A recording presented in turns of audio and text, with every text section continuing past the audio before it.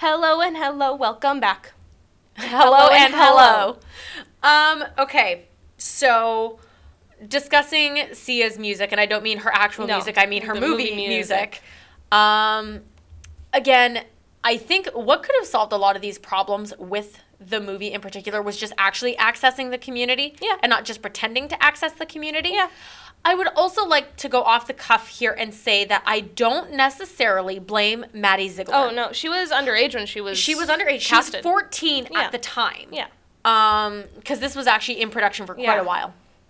I don't necessarily blame her, although I will also say that she did not do a ton of research, and yet also she was 14 at the time and handed a role like this. And I know it's been said from several different sources that she was extremely uncomfortable and actually cried the first day because she was so scared of doing something wrong and doing an injustice to the community. Yeah. She says that she did research by looking up different kind of nonverbal kids having outbursts, and she wanted to really kind of try to imagine what they were going through. But again, at 14, I don't think her research could have been that deep. Yeah, she's a kid. And so ultimately, I think it fell back on the producer and or director to actually help her with that. And I think Sia just failed spectacularly on that standpoint. So again, I don't necessarily blame Maddie. I think a better job could have been done. But I don't think that this is her fault. No, I think she was a 14-year-old kid who got told you were going to do X, Y, and Z. Yeah. And she had to do it. Yeah. I'll be honest. I mean, when you're casted, you're casted. When you're an artist, you just want to get that bag. I hate to say it, but that's the way it is. Yeah. And again, just to defend Sia a little bit here, she may have come from a place of good intention, but in my personal opinion, it definitely feels more like she wanted the notoriety of doing something good, quote unquote, for the community. And she was like, oh, look, I'm really touting you guys. Aren't I great? Don't you want me to... don't you want to make me the spearhead of your movement? And she just failed. She failed spectacularly. If I was in her position, I'd be apologize. Ashamed. Yeah, I'd be ashamed. First of all.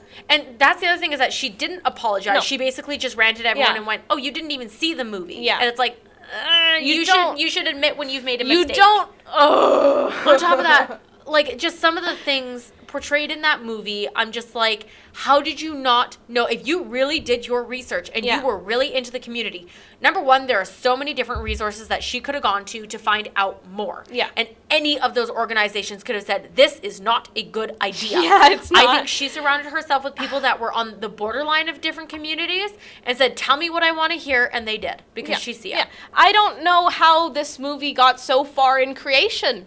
I don't know how in this day and age. With nobody saying this is not right, this is a problem, you need to step back, you need to look at this objectively.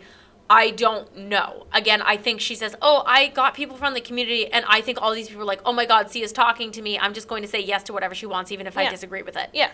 Someone should have stepped up and said something. But I think everyone has probably been waiting for us to kind of talk about this one aspect. It is the worst aspect of the movie. We need to talk about the two scenes of restraining. Yeah. Okay. I don't even know where to start with this. It is, I would argue, fairly well known in pretty much any community that restraining is kind of like the electric shock therapy. Yeah. Do you know what I mean? Like, it kind of reminds me of the same thing where it's like, yeah, they used to do that, and then they learned that it was really, really, really super bad, and so now we really shouldn't do that anymore. Yeah. And yet Sia went, oh, this is how they take care of it? Perfect. We're going to put that in the movie twice. Didn't that one guy, like, climb on top of her, sit on her while she was having a meltdown and said, I'm crushing you with love? Number one, a little bit creepy. I don't necessarily blame him, but creepy. Bad don't writing. Like that. Yeah. Bad writing. Horrible writing. Horrible. Oh, my Lord. Could you imagine some 10-year-old seeing this movie and be like, that's what I should do to that kind of person? I don't even know where to start with this. Again, any simple Google search could tell you that restraining is bad. Yes, from several different perspectives. And the problem I have is that they show it not just once in the movie, but twice in two different positions. Mm-hmm.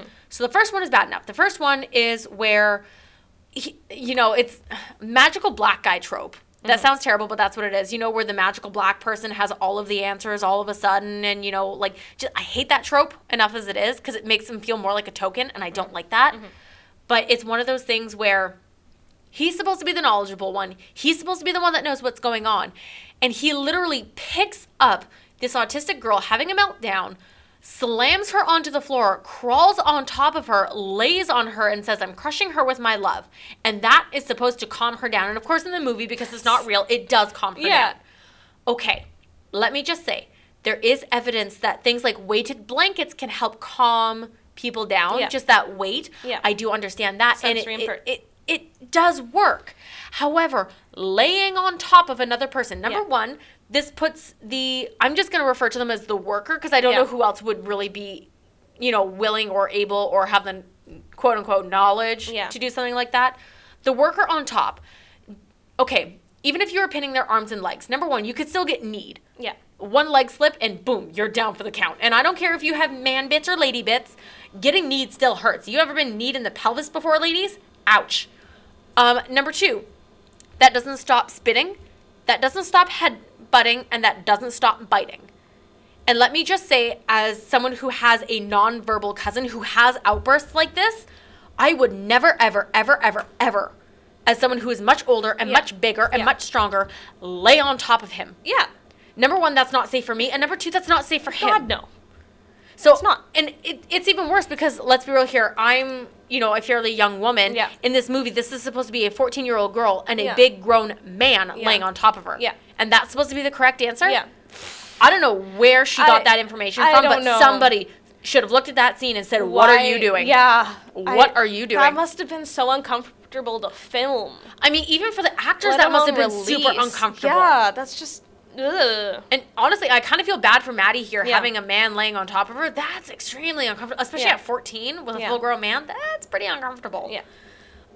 But the other one that I have an even bigger issue with is the second one, because they have her in a face-down position. Oh, Lord. And they pin her to the ground with this other girl sitting on her back to calm her down and crushing her into the floor, face first. I don't know what else I have to say here. Yeah. It's just unacceptable. Absolutely. I have no words for how disturbing that is to me. I know. And especially because it's portrayed as if that is the correct thing to do. Yeah. And I'm going to be honest, one of the other major issues that I have with the movie is the fact that Music, who's the name of the actual character, that she doesn't even seem like a person. She seems like a prop to me. Yeah, do you know what I mean? Oh, yeah. Like, she's a prop, a burden is prop. She serves to make other characters go through things, or other characters grow, or other characters have realization. Yeah. There is no character development within her. And I can understand to some extent someone with low functioning autism can't necessarily change that way. Do you know what I mean? You're not going to see necessarily a character arc with them because it's not the same for them. They can grow and change, don't get me wrong, but not in a understandable, easily trackable way in a movie runtime. You just can't, unless you're going to follow them over a several year span. You're not going to see that type of change. That being said, she is literally there just as a plot device. She's there to make things happen. And again, her being pinned to the ground is supposed to be in that last scene. It's terrible. It's supposed to be this other girl who's supposed to be her sister or something like that, from my understanding. Yeah. It's supposed to be her big moment of growth because she was finally able to climb on top of her, low functioning sister and pin her to the ground. Unacceptable. No. Super uncomfortable. Yeah. Don't like it at all. It shouldn't have happened. Yeah. Somewhere, someone along the line should have said no. Someone should have said, Sia, do some research. Mm-hmm. Someone should have said, that's not right. And nobody said anything. Mm-hmm. And I've been on set before. There are more than enough people. Yeah. There are actors. There are, so many, everything from catering to... other directors and producers walking on and off the set. You have sound technicians, you have lighting technicians, you have so many people, and nobody said anything. Yeah. Nobody. Yeah. No. Unacceptable. But I know for sure we would love to hear your thoughts. I'm sure that there are a lot of people that have a lot of opinions about this. We want to know. Tell us, how do you feel about this? Maybe you agree with us, maybe you don't agree with us. Maybe you would rather defend Sia, or maybe you want to condemn her to hell. Yeah. Let us know what your thoughts and feelings are. Yeah. And we'll calm down. We'll calm down in the meantime. But that's all for today. Thank you so much to listen. Thank you for listening. Yeah, that. See you later, guys. Take it gay by gay. Bye.